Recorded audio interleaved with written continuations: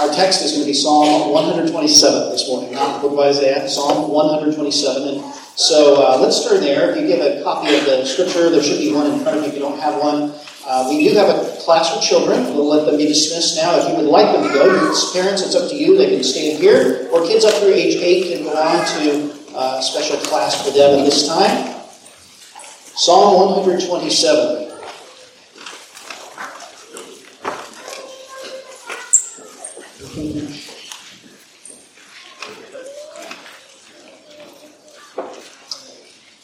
I'd like to begin this morning by really just reading this psalm together. So let's take a look. Using a house Bible, it's page 518, Psalm 127. Unless the Lord builds the house, those who build it labor in vain. Unless the Lord watches over the city, the watchman stays awake in vain. It is vain for you to rise up early and go late to rest, eating the bread of anxious toil, for he gives his beloved sleep. Behold, children are a heritage from the Lord, the fruit of the womb a reward. Like arrows in the hand of a warrior are the children of one's youth. Blessed is the man who fills his quiver with them.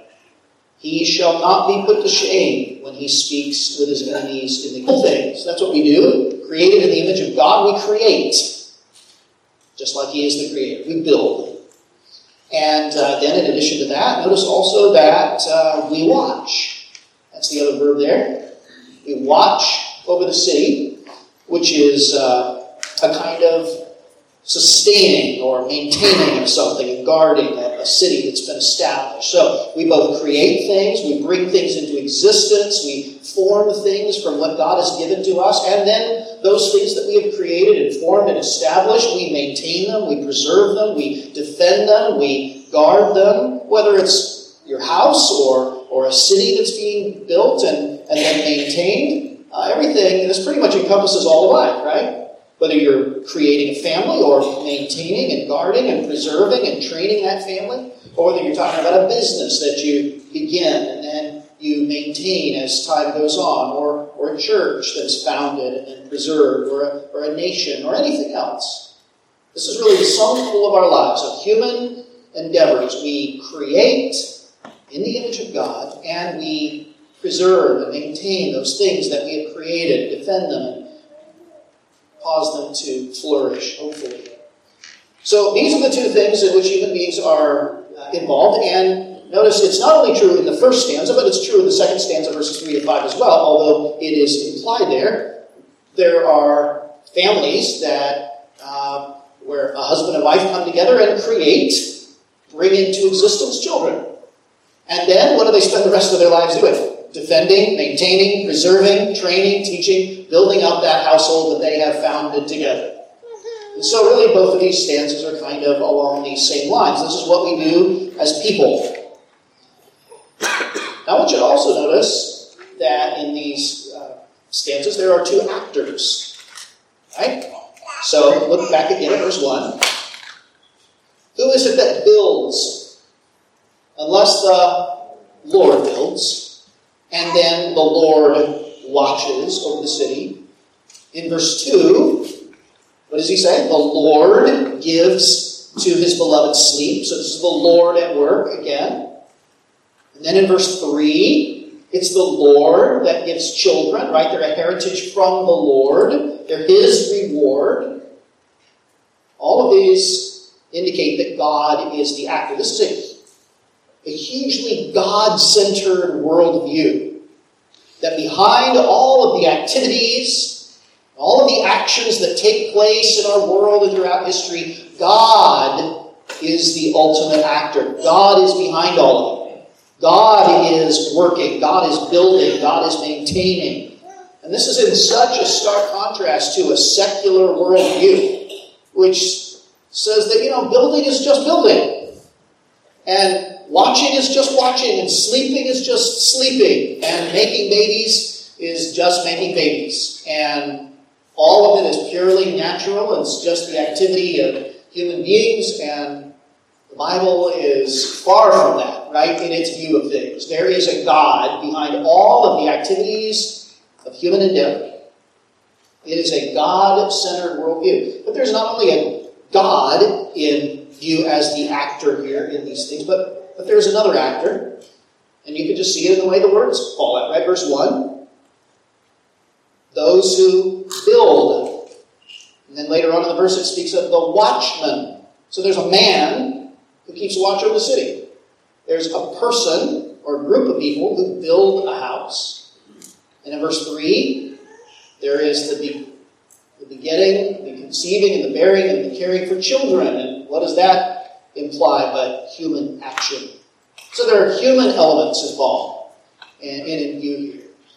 And this is necessary for all human endeavor, that we be active and involved. And this is something that God has ordained. And God doesn't intend for us as believers to just sit back and sort of let go and let God, right? We're to be involved. We're to be acting. We're to be building things. We're to be preserving things.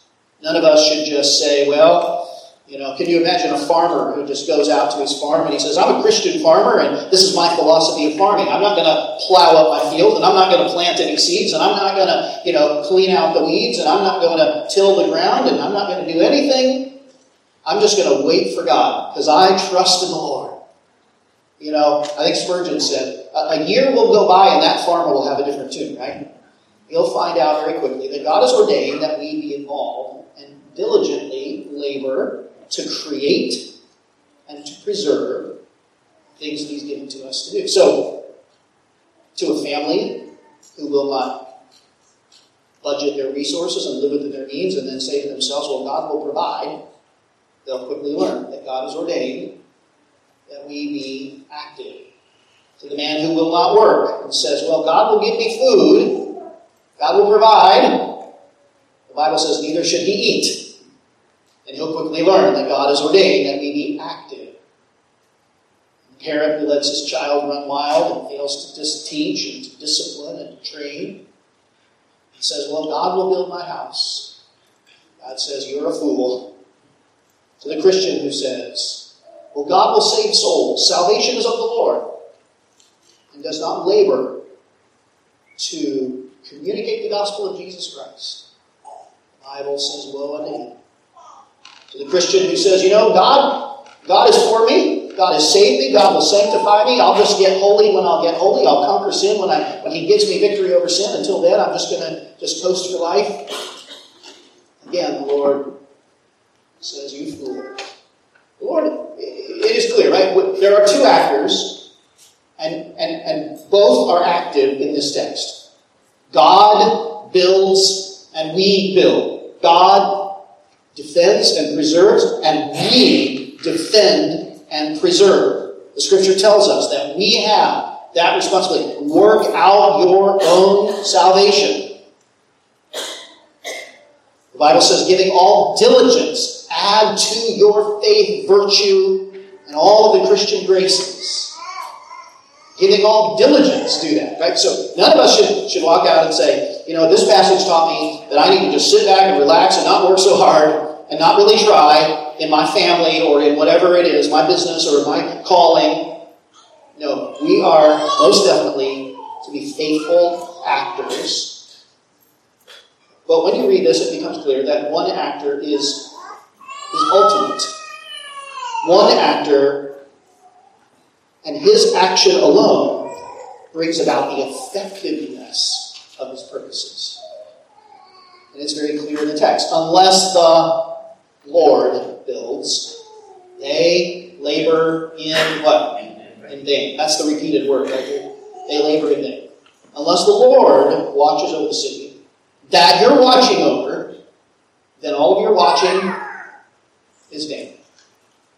It's vain, verse 2, to rise up early, to stay up late, eating the bread of sorrows, if the Lord is not in it. And the same thing is applied in the second stanza. All your bearing of children and rearing them and all of the work and the labor that goes into that, all of that is vain without the Lord. Unless the Lord builds the house, we labor in vain. If the Lord doesn't do the work ultimately, then our work, however smart we might think it is, however ingenious, however disciplined we think ourselves to be, unless the Lord, our God, works, and all of our labor is empty, futile, and pointless. It is vain. If the Lord doesn't build the house, a man might still build a house. In one sense, all of his building will be pointless, valueless in the real scheme of things. Perhaps he will even find his work destroyed. He builds a house, and what he labored so long to create, God in the end destroys. You know, listen, that is true of everything that man creates apart from the will of God, apart from the work of God. It all is burned up like so much wood, hay, and stubble, right? He may build a house, but what he labored so long to create, the Lord destroys in the end. And the Lord may even do that now. Remember Haggai? The prophet spoke to the people of Judah who had come back into the promised land after 70 years of exile, and they saw the temple of God that was lying in ruins, and they began to work to build the house of God again.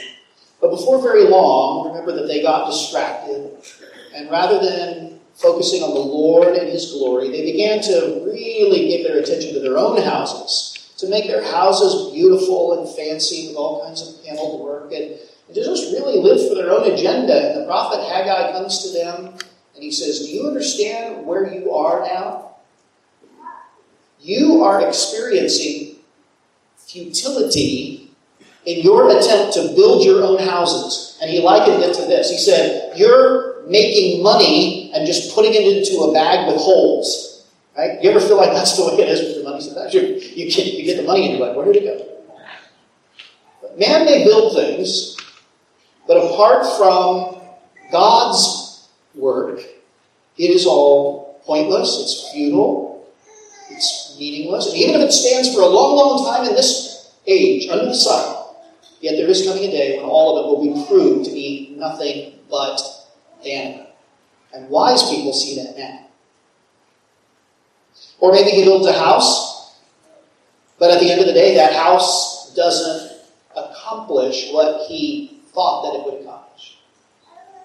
There are many people who are building lots of things and have great expectations for those things, only to find at the end of the day that there really is no satisfaction, there really is no deep, lasting value in those things. For those who watch the city, if they are keeping watch over the city without the Lord, without the Lord's working in keeping that city, they may be as diligent as they can possibly be, watching and scanning the horizon for the enemy to come, and the enemy's tunneling underneath and coming up in the backyard. Right? Or they set a watch, and all of their people are watching to the west, which is where the enemy will come from, and the enemy sneaks over the eastern wall. Or they set up a watch 24 hours around the city, every direction. They've got everything covered you can possibly imagine. I mean, we're going to do this in our strength. And they don't realize that the enemy had already infiltrated their city a week before they set up the watch. I mean, the list is endless. There are 1,000 ways that all of our work, apart from the work of the divine sovereign God, of all of our labors, in the end, will just prove to be futile, empty, worthless, vain, and passive. Remember what James admonished us, brothers, sisters?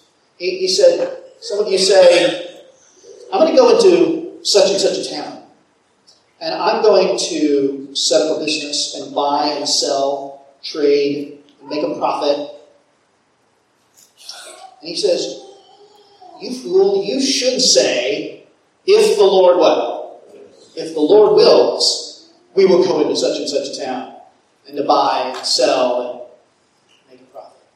if the Lord does not work in all of our labors to create, or to defend, to sustain, to cause, then all of our labors are vain. They're all futile. So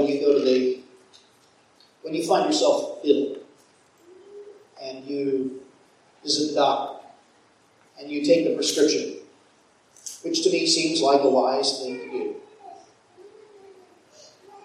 When you go home, you ought to get on your knees and say, Lord, you heal me. Right? Because if the Lord does not work, we labor in vain. When you head to work, you get in your car and you fight that traffic going downtown or wherever it is you go, you start getting on the phone and making those phone calls early in the morning, you should say, oh Lord, would you provide for us? For it is not my labor, it's not my brains, it's not my diligence that provides for my family, it's you. Unless the Lord builds, unless the Lord watches, we labor in vain. Young person, when you get ready to study for that test, you try to commit all those facts to memory, at least long enough to get through the test.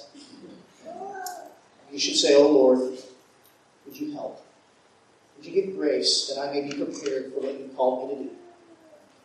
For without you, all of my labor is vain. Or you who have tried or are trying to have children, you should get on your knees and say, Lord, this is your prerogative. You are the giver of life, and you alone. And sometimes we learn a very painful truth that God is sovereign over life. Life and death are in His hands. Or when you continue to watch over that city that you created, that little home with all of those children, teaching and training, disciplining and guiding and instructing. Friend, none of us should say, hey, listen, if I just do everything right, then it'll all go well. If I just do everything by the book, then I'm going to have great kids and a wonderful family. Oh, every one of us should get on our knees and say, Lord, please be gracious. If you do not build the house, if you do not watch over our city, then all of our labors are nothing. Lord, we need you. And isn't it true that the Lord sometimes shows us that is true? Sometimes in painful ways. Always for our good. May we see it, hear it, believe it, take it to heart. Unless the Lord works, all of your work, I don't care how smart you are or how diligent you are, all of your work is in vain. Even rising up early and going to bed late. Notice that? He says, it's vain to rise up early and go to bed late. Some people are incredibly diligent, get up at 3 o'clock in the morning, work till 2 o'clock at night. 2 o'clock in the morning, so they sleep for night. As Americans, we like to boast in how little we sleep. I only sleep 5 hours a day. I only sleep 4 hours. But he says, it is vain for you to rise up early and go to bed late. I mean, boy, I think my children have really taken that verse to heart. It's vain to rise up early and go to bed late, eating the bread of anxious toil. And of course, it's not diligence, even long hours that are being condemned. We just read Proverbs 31, right? And this woman rises before day to provide for her household, and she stays awake all night sometimes. It's not saying that God condemns diligence. What is condemned is diligence apart from dependence. It is self-sufficiency in my view of my labors, my diligence, my efforts, and all of my work. It is vain to get up early and go to bed late eating the bread of anxious toil. When anxiety over whether you've done enough to bring the outcome that you desire just absolutely overwhelms and even paralyzes you sometimes.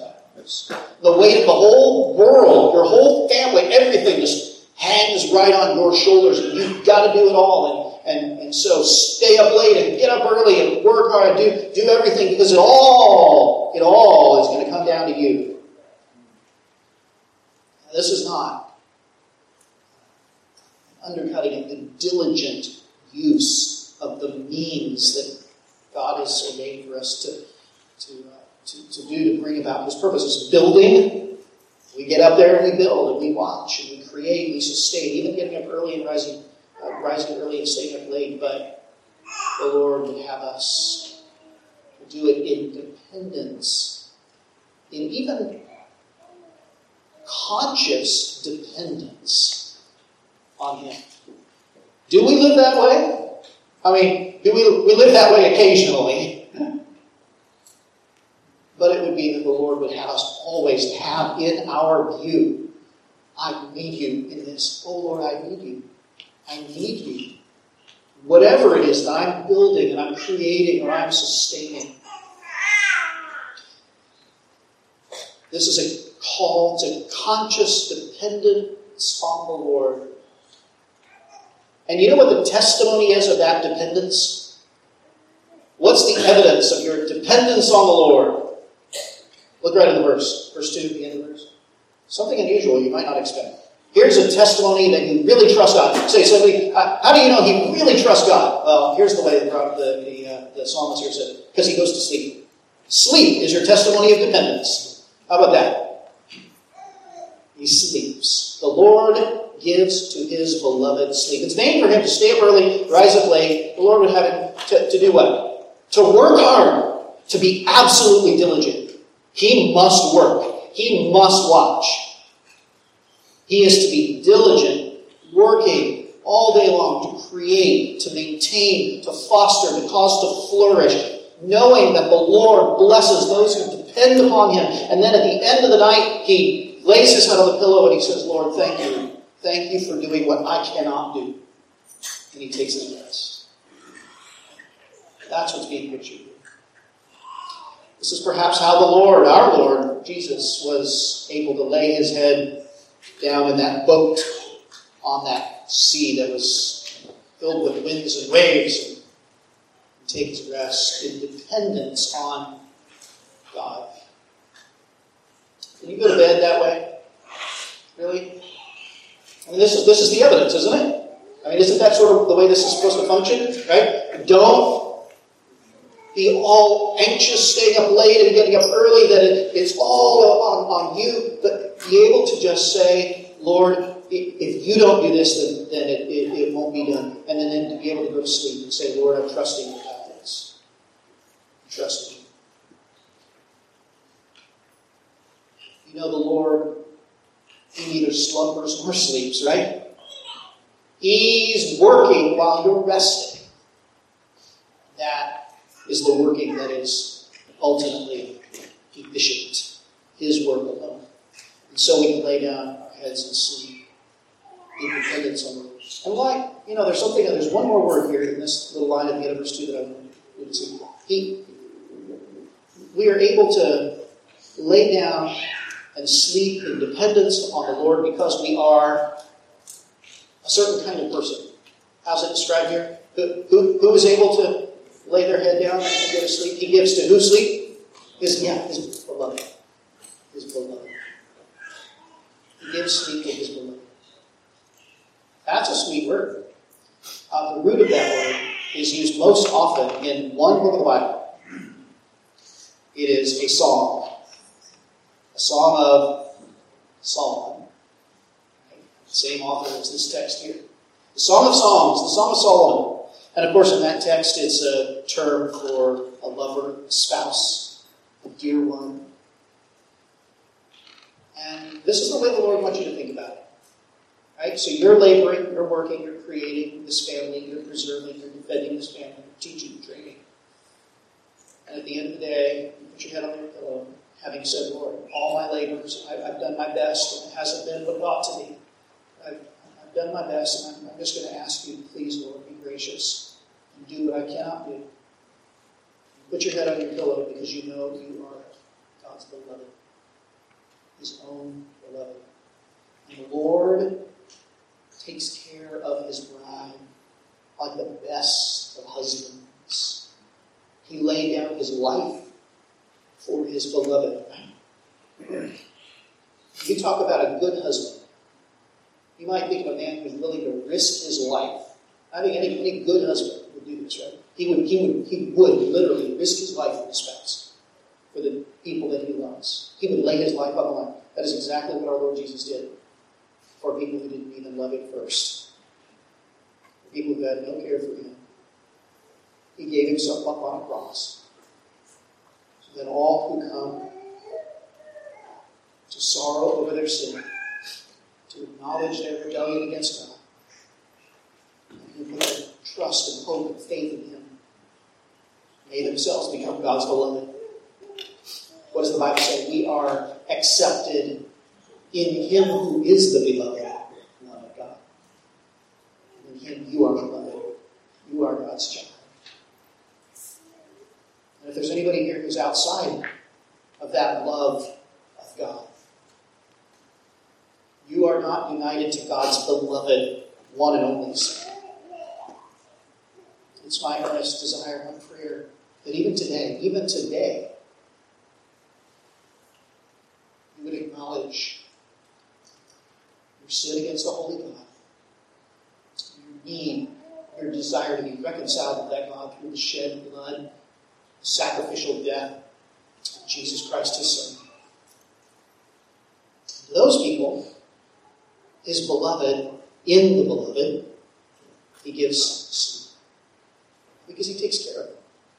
He works in and through their work. And like the greatest of husbands, he provides for his beloved. He protects his beloved. He bears the burdens of his beloved so that he brings all of their cares upon himself, so that what can his beloved do? So that she can sleep. So that she can rest. He says, I'll take care of this. I'll take care of this. That's what God does for his people. And so he says, don't think of it this way. Don't think about all of your work and all of your diligence and all of your labor as ultimately bringing about the purposes that I have for you. Know that I'm doing it. And I will use your labors. But you depend on me. Apart from me, all of your labor is in me. So when you work hard, you create, you maintain. Brothers and sisters, I hope we can do it with restful dependence. Isn't that really what's being spoken about here? Restful dependence on God. I can lay my head knowing that I am beloved of the Lord. Everything ultimately depends on him. And really the same is true in the second stanza in verses 3 to 5 here. Think about all of the work of bringing children into the world and rearing them and providing for them and nursing them and protecting them and training them and correcting them and providing for them. All of that. That's a lot of work. Just ask any mama with a couple or 3 or 4 or 5 or 7 or 8 kids. It's a lot of work. And all of that work, in terms of our households, must be done in conscious dependence on the Lord. Without the Lord's blessing, all of our labors, early morning, rising up, sleepless nights with that squawking little one, all of our worry and anxiety and labor through those teenagers, all of that, without the Lord is empty, futile, pointless, and waste time and energy. All of our teaching and our lecturing and our disciplining and our monitoring and our tracking and our advising is not what ultimately is going to be effective. The Lord uses all of that, but ultimately we have to come to him and say, oh Lord, all of my labor is in vain if we do not build a house. Let no young couple think, well, we will have children when we think the time is right. We could just have them or not have them. It's just within our power. No, it is of the Lord. The Lord wills. Let no one think that a household is anything, a household that is blessed is anything but the Lord's doing in the ultimate sense. Children are the Lord's blessing. They are. Isn't that what the text says? Look at verse 4.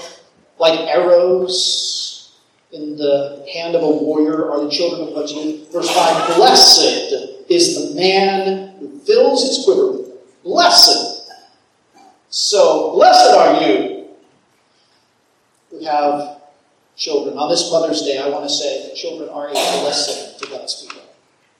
Children are a blessing to God's people. And the world, acknowledges that children are nice to have in some ways. They can be a lot of work and a big pain. Let's just be honest, right? And so you have your one or two, and then don't let it derail you. Don't let it get you off track. And they're expensive after all, and they're a whole lot of work. The Lord says, no, think of them as a blessing from the Lord. And he says, well, don't you know how much food costs these days? You're going to feed how many mouths? Don't you know how much clothing costs? I mean, just go to the mall and walk into those stores and look at what people are paying for those things. I mean, I don't do that very often, and I did it a few times, and it was an awakening. I can't even go there. You know how much food costs? Do you know how much clothing costs? Do you know what college costs these days? No. First of all, this should be a reminder to all of us that we live with a whole different set of values from the world around us, don't we? Amen? Right? You don't have to have the costliest name brand clothes from the department store or the store in the mall. And young people, as people who actually have style, where your parents have forgotten what that is long ago, you people who have style, right? Remember this. Your parents are working for something much more valuable than how you look and how you fit in. Their desire is for children who love and live for the Lord. We don't have to live like the world does. Shoes that cost $100, $200, fancy house, brand new furniture. There's this wonderful thing called Craigslist or Facebook Marketplace. I mean, just say, this is great, practical, or borrow from the neighbor, or, I mean, not your neighbor, but hand me down stuff from your neighbors or from your from other people in the church. That's always a wonderful thing. When I see people bringing bags of clothes to the church and handing them out to other people, that's wonderful. But literally, we have a whole different set of values. The world will just pump you full of, you need this and you need that, and you can never make it if you just trust the Lord. Well, we have a whole different world. And I've also learned that God pays for money orders. Right? Haven't you learned that? The Lord takes care of His children. Sometimes in ways that we don't even understand. We look back and really say, how in the world did I make it through? Remember the woman, the widow? I mean, she's completely dependent. She's helpless. She's down to her last little bit of oil and flour to make a meal for her and her son. And the prophet comes to her, and the Lord puts her faith to the test. And He says, make me a little cake of bread first. And she does. And remember what happens? The next day she goes to her pantry to, scrape the bottom of the jar, and there's enough to make another meal. Well, lo and behold, there's enough flour and there's enough oil to take care of them that day. Well, there's not enough for 3 months, but there's enough for today. And then the next day she goes to the pantry, and lo and behold, there's enough for today. And again the next day, and then again the next day. That's the way the Lord provides so often. You look back and you say, I have no idea. I really don't know, but somehow the Lord just took care of us. When I was growing up, my father was in ministry. He was a pastor, assistant pastor in little small churches. Always had to, or most of my later years anyway, had to work a second job. And one summer the Lord had called me to prepare to communicate the Bible, to go to Bible college and seminary. And I had done my best to save up and work my way through. And one summer I was working at a Christian camp. You know how Christian camps pay, right? Zero to nothing, something like that. It was very little.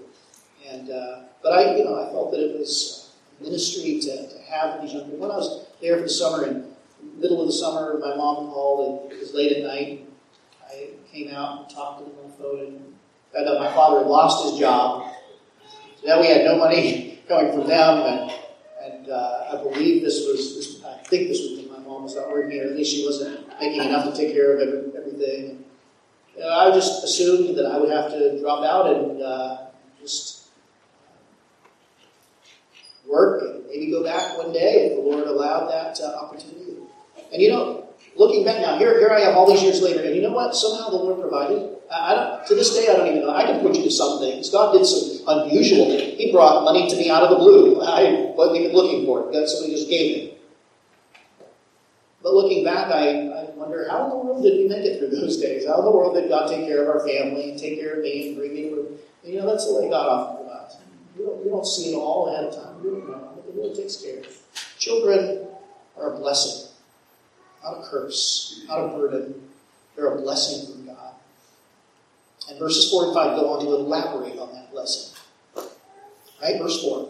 Notice the way he describes the blessed nature of man's children. Verse 4. They are like what? They're like arrows in the hand of a warrior. So are the children of his youth.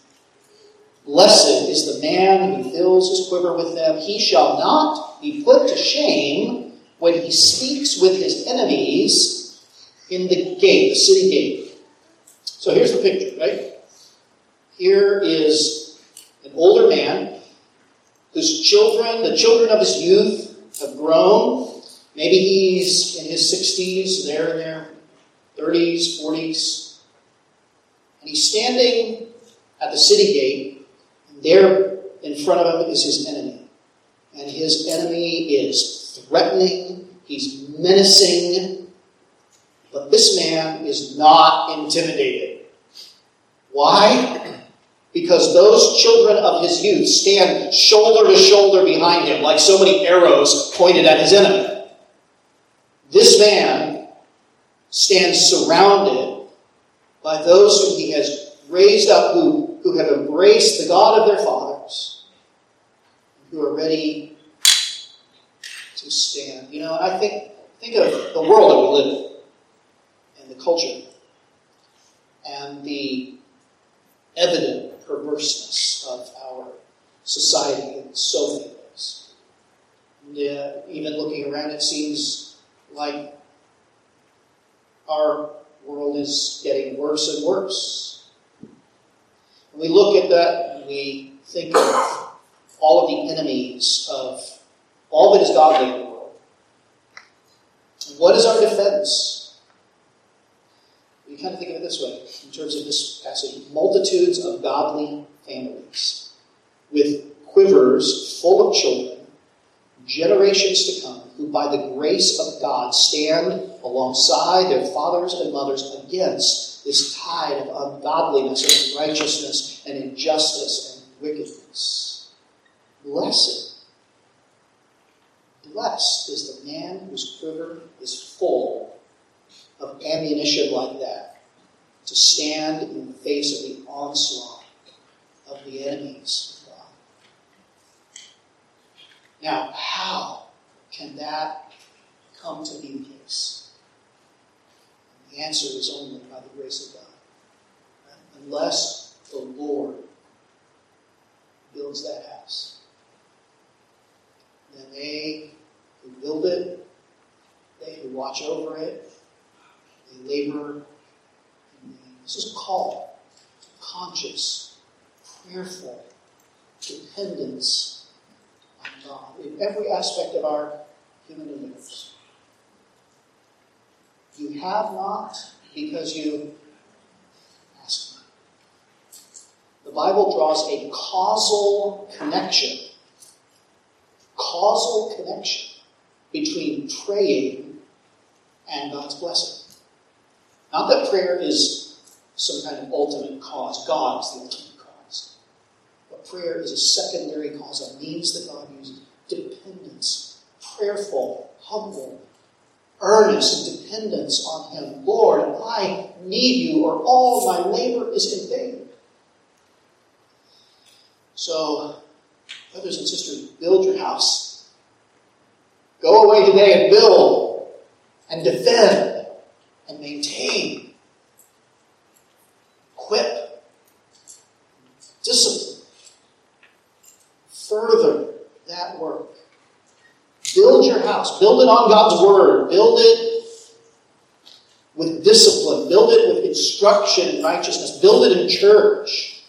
Spend every effort in your home with all diligence. Teach and train your children. Labor day and night, but do so in, above all, dependence on God. Be on your face before the Lord. All is vain unless the Spirit of the Holy One comes in. Brethren, pray. Holy manna will be showered over. Let's pray.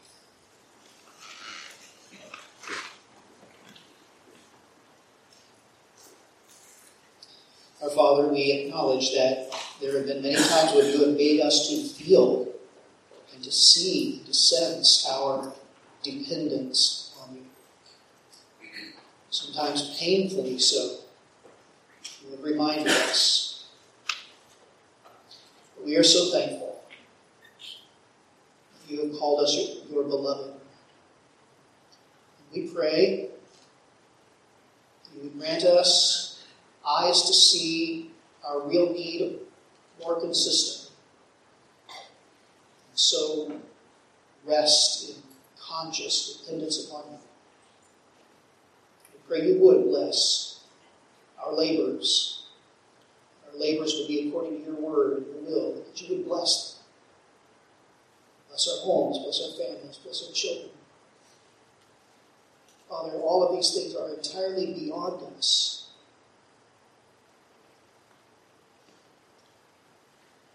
Please, Lord, be gracious in the face of our inconsistencies and our failures as builders and maintainers of what you call us to. Please, Lord, would you do the work for your glory, for your name's sake.